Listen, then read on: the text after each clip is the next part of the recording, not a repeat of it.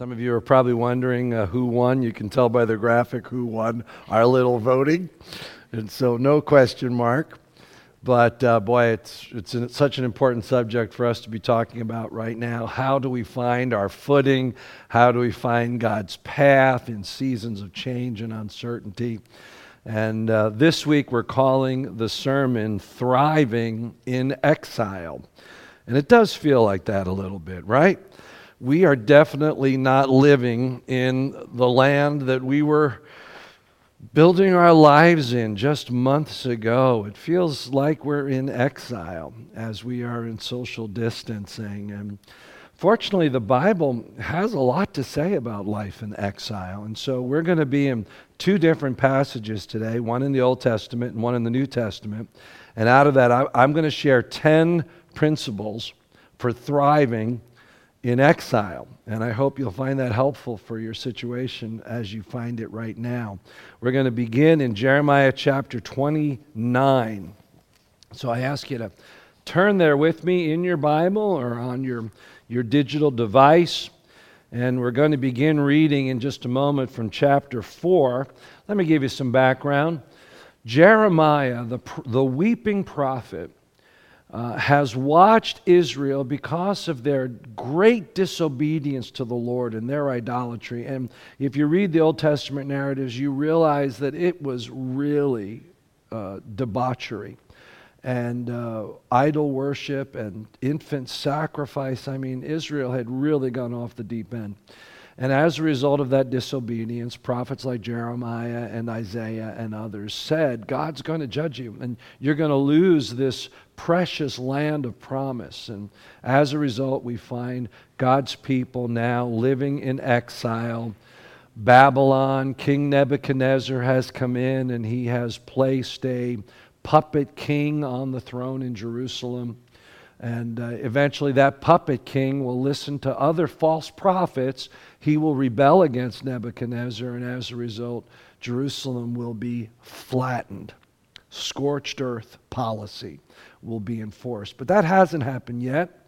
There is a fragment remaining in Jerusalem, but the vast majority of Israel is now living in Babylon. And while they are there, they are struggling with accepting their new norm. They're rebelling against it. They're keeping themselves separate and just hunkered down, waiting it out. And Jeremiah has to write the exiles and tell them, this is actually the new norm. Does that sound familiar? And so he gives them instructions on how to not just survive, but how to actually thrive in exile. And that's what we're going to begin reading at verse 4. This is the letter that Jeremiah sends from Jerusalem to the exiles in Babylon. This is what the Lord Almighty, the God of Israel, says to all those who I carried into exile from Jerusalem to Babylon. Build houses and settle down. Plant gardens and eat what they produce. Marry and have sons and daughters. Find wives for your sons and give your daughters in marriage so that they too may have sons and daughters. So increase in number there. Do not decrease. Also seek the peace and prosperity of the city to which I have carried you into exile. Pray to the Lord for it, because if it prospers, you too will prosper.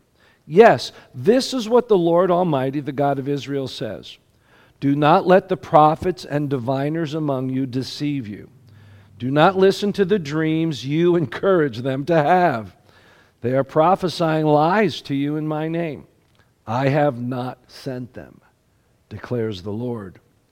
This is what the Lord says. When 70 years are completed for Babylon, I will come to you and fulfill my good promise to bring you back to this place. For I know the plans I have for you, declares the Lord. Plans to prosper you and not to harm you. Plans to give you hope and a future. Then you will call on me and come and pray to me, and I will listen to you. You will seek me and find me. When you seek me with all your heart, I will be found by you, declares the Lord, and will bring you back from captivity. I will gather you from all the nations and places where I have banished you, declares the Lord, and I will bring you back to the place from which I carried you into exile.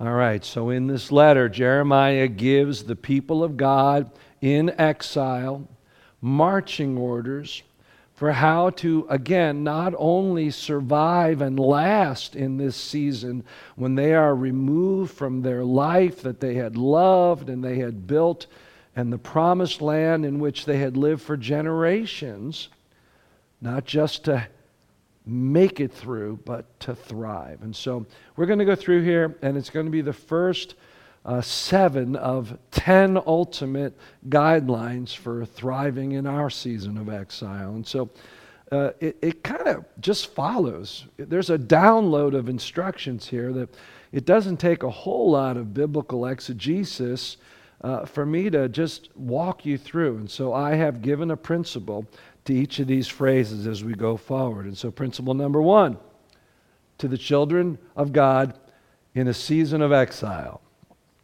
make yourself at home. Build houses, settle down, plant gardens, and eat what they produce. I don't know what the future holds for us, but I'm going to tell you this. We are not going to be ever back to the life that we lived before. We will recover a fair amount of it, but I think for many of us things will change for a very long time.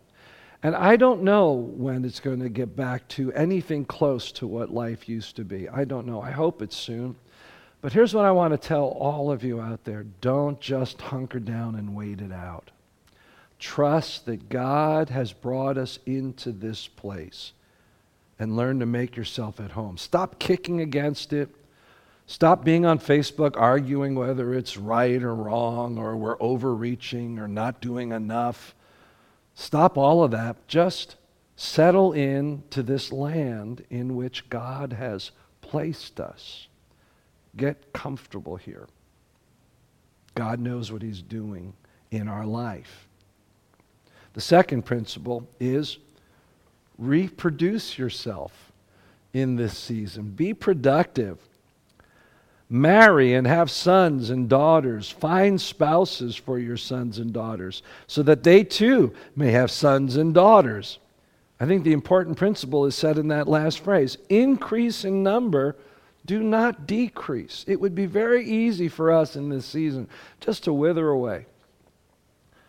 And in just trying to hold on, actually lose ground in terms of what God wants to produce through us. And I want you to know, even though you feel like you don't know how you can be productive for the kingdom in this setting, God still desires to use you. Who are you reproducing yourself through right now? You know, self-isolation is a very fine line, a very short distance between that and self-preservation, self-centeredness, self-seeking.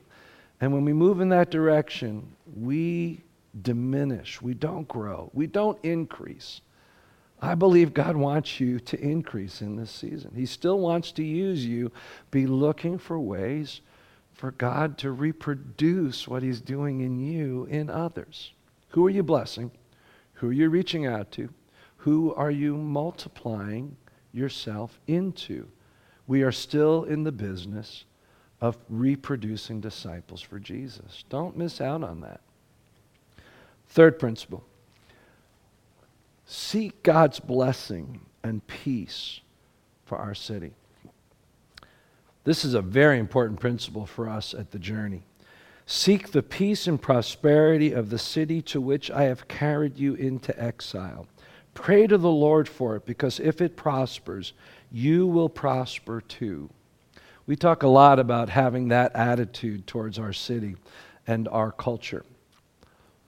And it's very important that we understand who we are in this culture. In a few moments, I'm going to move to the New Testament, and I'm going to look at who we are today as citizens of the kingdom of God, and therefore aliens and exiles living in a land that is only temporary for us.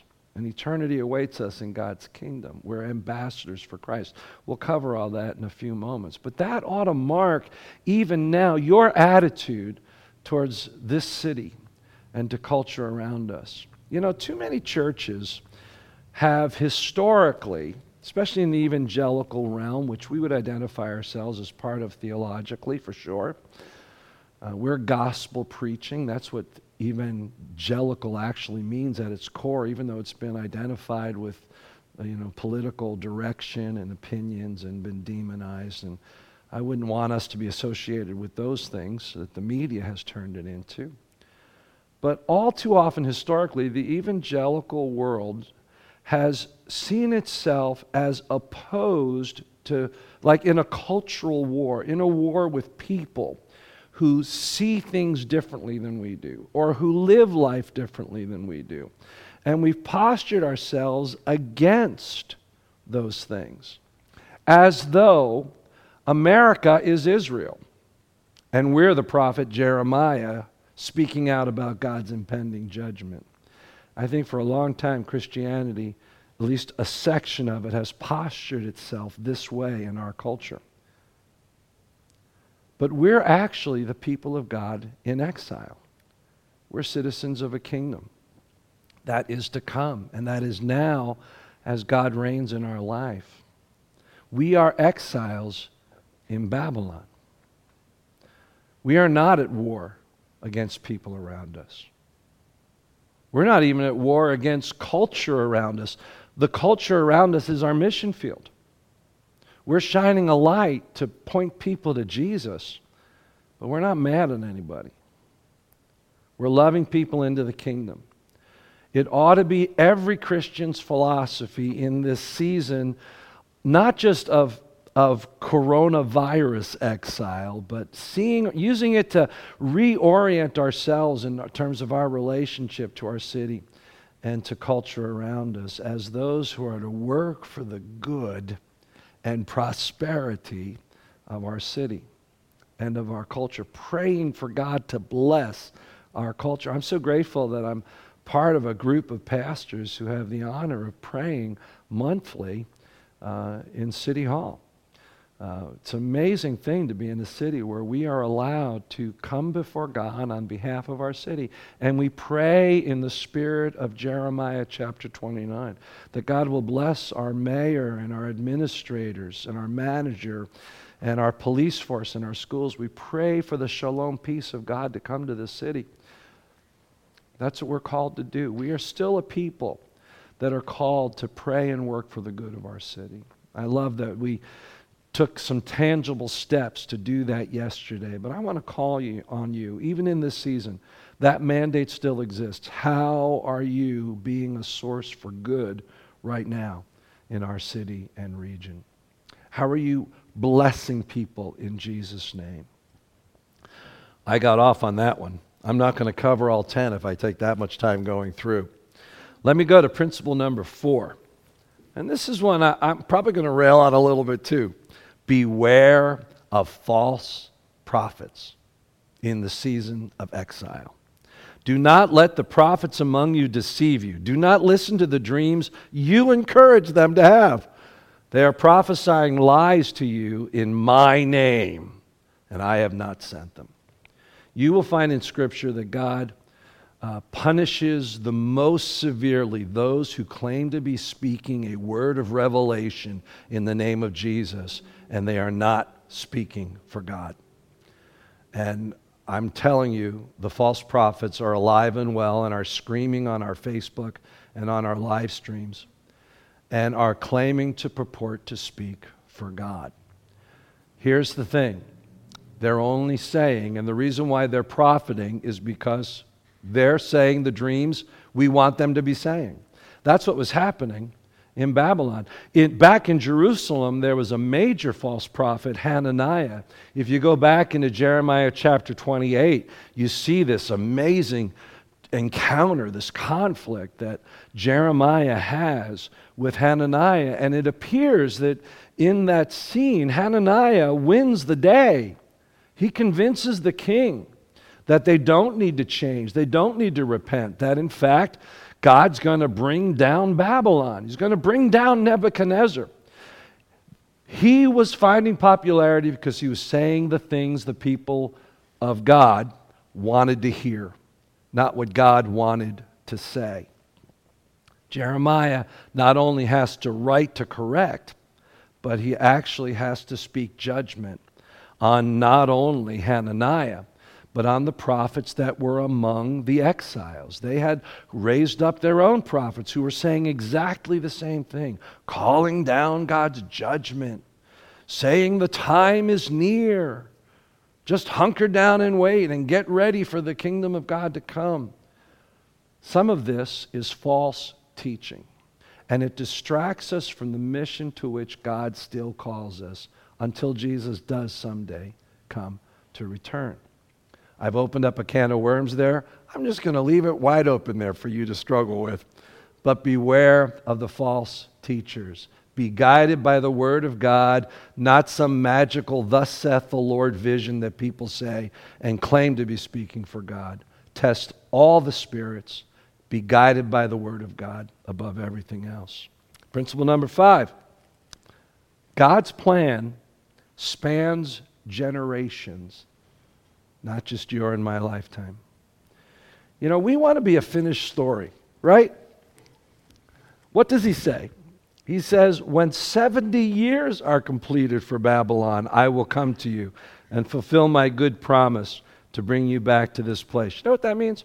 That means that 2 generations, that means the vast majority of people that were reading Jeremiah's letter were going to die in Babylon. Think about that. God's work spans generations. None of us is a completed story. And yet we desperately want to put bookends on our life experience so that we can all be wrapped up as the single story of what God is doing. And therefore, we get impatient with what God's doing. But God has a part for you to play in a much bigger story. The writer of Hebrews speaks about this beautifully in chapter 12. When he talks about each of us who have a great cloud of witnesses that has gone before us, each of them living their life, running with endurance their section of the race marked out for them. But we now run with endurance our race as God has marked it out for us. And we fix our eyes on Jesus, not on the end of our own story. Accurately, we say that the Christian life is not a bunch of wind sprints. It's a marathon. But here's how I want you to think about it in terms of this principle. It's not just a marathon. It's a cross-generational relay marathon. We have our part to play. Think about this. Jeremiah is writing about God's promises, his good promises to people who are going to live for the rest of their lives outside of their norm, their desired way of living, following God's mission for them, thriving where they're planted, trusting that they are part of a long-term plan that other generations will see come to pass. We need to keep that long-term, eternal view.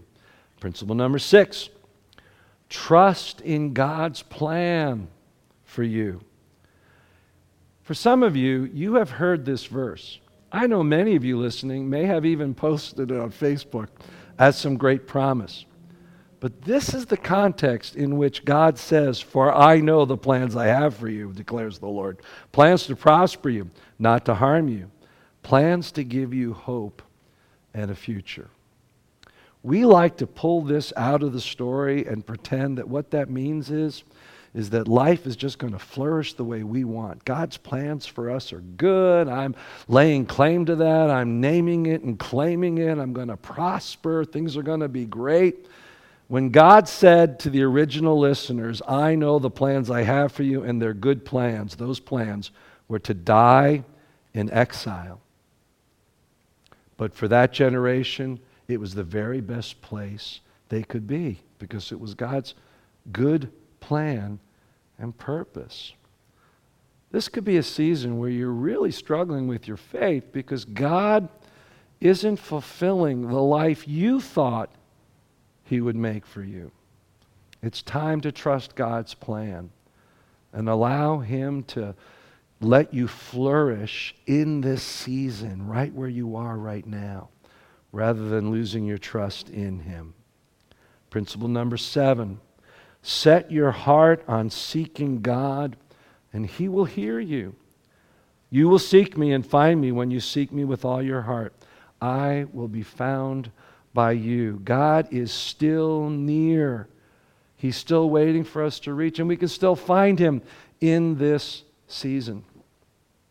And I encourage you to do that. Well, that's the Old Testament principles.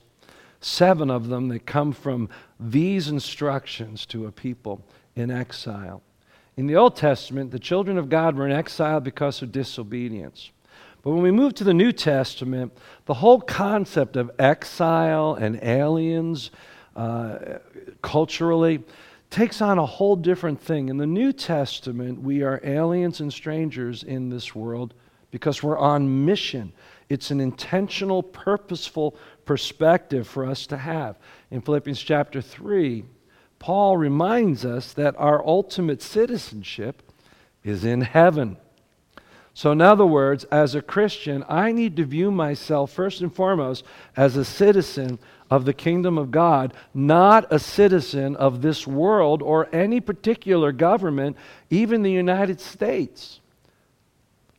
I am first and foremost a citizen of the kingdom of God. And what that makes me in this world is a foreigner, an alien in the legal sense, and an exile. Peter uses those very phrases in his first letter to Christians in Asia Minor in 1 Peter chapter 2. Let's just spend a few minutes here and let me land on a few other New Testament concepts for how to thrive in exile. Dear friends, I urge you as foreigners and exiles to abstain from sinful desires which wage war against your soul.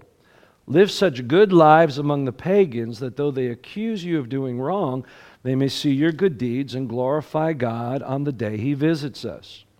Submit yourselves to the Lord, for the Lord's sake, to every human authority, whether to the emperor as the supreme authority, or to governors who are sent by him to punish those who do wrong and to commend those who do right. For it is God's will that by doing good you should silence the ignorant talk of foolish people. Live as free people, but do not use your freedom as a cover-up for evil. Live instead as God's servants. Show proper respect to everyone. Love the family of believers, fear God, and honor the emperor. Let me just take a few minutes and run through 3 other principles for exiles on mission in a land where we are pilgrims and foreigners. Principle number 8. Even now, we are still called to holy lives. Abstain from sinful desires which wage war against your soul. I can imagine that this season of isolation has led some of us down a very dark path, and we're giving ourselves permission to allow for these things because frankly nobody else knows. Nobody else is bothered by it. If it's not hurting anybody else, it's okay, isn't it? No, God calls you still to holiness right now because it matters to Him. Matters to your relationship with Him. It matters related to His ultimate goal for you, which frankly is not your comfort. God's goal for you is not comfort. He's after your character. His goal for you is your sanctification, and that remains still today. Principle number 9, we are still on mission. Live such good lives among the pagans that though they accuse you of doing wrong, they may see your good deeds and glorify God on the day He visits us. God has a plan for us that as we engage with the world around us, people see Jesus through us.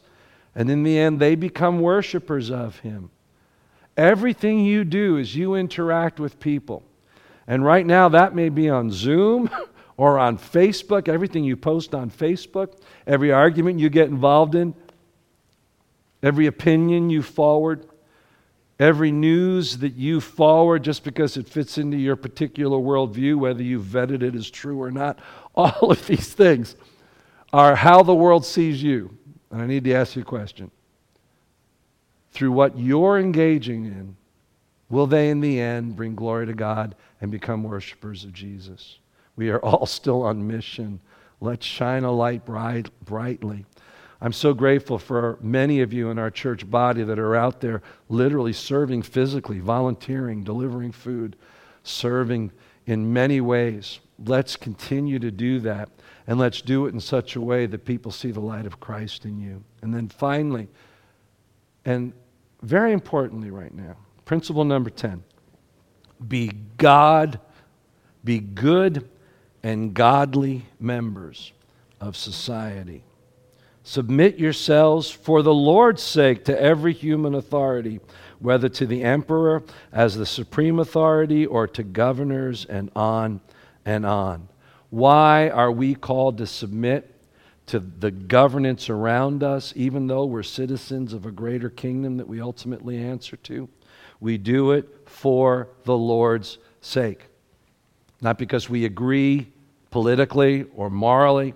We respect those in authority. It's a little hard for some of us, especially in Massachusetts, to talk not just about the governor and the local, but when Peter talks about the emperor, it's a little hard for some of us to think about respecting that figure right now in our way of thinking. But it might put you to shame to think about that the emperor that Peter's referring to is Nero, who burnt Rome, killing thousands of his own citizens, and then blamed the Christians and killed tens of thousands of innocent Christians in the most horrendous ways. It's that emperor that Peter says ultimately we pray for, and we acknowledge the authority of that person. Again, here's another huge can of worms. You can talk about this in your life groups this week as you process this sermon. What is the balance to free speech and to honoring those that are only in the positions they are, whether we agree with them or not, whether they're godly and good people or not, because somehow and for some reason God allowed it and has an eternal purpose for it. We need to live in such a way that we don't create enemies of those who are meant to be the objects of God's love and grace. It's not our job to decide who doesn't get to hear the gospel, because we're going to put them on the opposite side of what's right and what's wrong. And it's our job to always be in a position to share the reason for our faith with anyone, Paul says. I'm going to take a minute or two and just comment about churches that have chosen to disregard the directions of especially our governor, who has asked us and given direction that we do not meet publicly. Because there is a place where Christians and other people, there are times when citizens practice civil disobedience. Does this rise to that level? Does this really rise to that level? Tim Keller says that sometimes civil disobedience is something that we're doing for pride. We're doing for power, not really for God.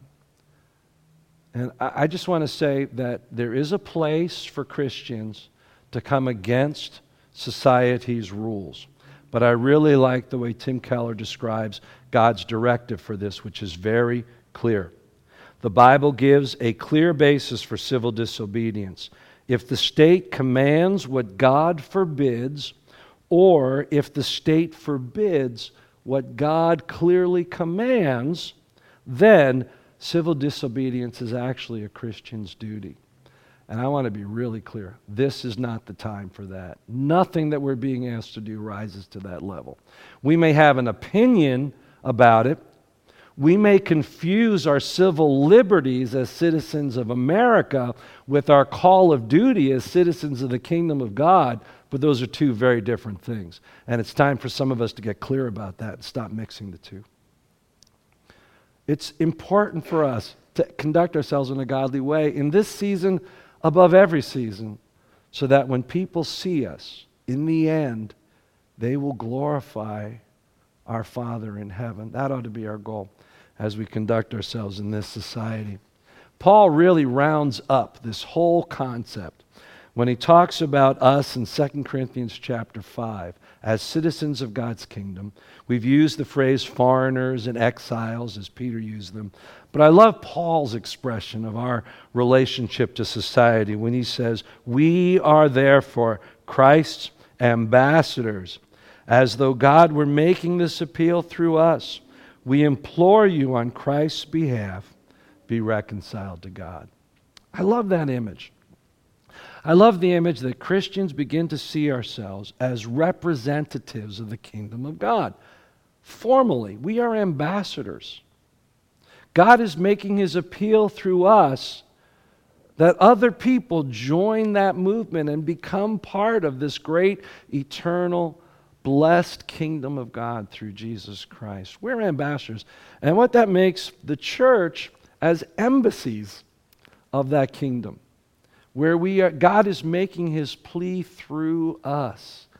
Let us, as we engage in the political debate and the COVID-19 debate and the cultural, moral debate, and as we reach out to people, let us remember that we are constantly, in everything we do, every word we say, we are Christ's ambassador, and we are either pushing people away from that message, or Christ is making his message through us, and people are being reconciled to God. This is still the mission, people. God is still at work. And in fact, I believe that there is the possibility of a great harvest for the kingdom of God in this season if we don't just hunker down and fall away, if we thrive in this season, right? So let's do that. Let me pray. Father, I thank you for principles in your word that are ancient and yet forever relevant. Forgive us, Father, for if we have chosen to create enemies out of people who you love, not spiritual warfare, not evil systems, not the spiritual realm that is our real enemy, but out of people, just because they see things different than us. Forgive us for falling into that prey of villainizing people for a different ideology. This is another false prophet that speaks that into us. May we see everyone as an object of your love. May we seize this moment. May we settle into it, to trust your plan, to be productive, and to continue to enfold people into the loving kingdom of God. In Jesus' name, amen.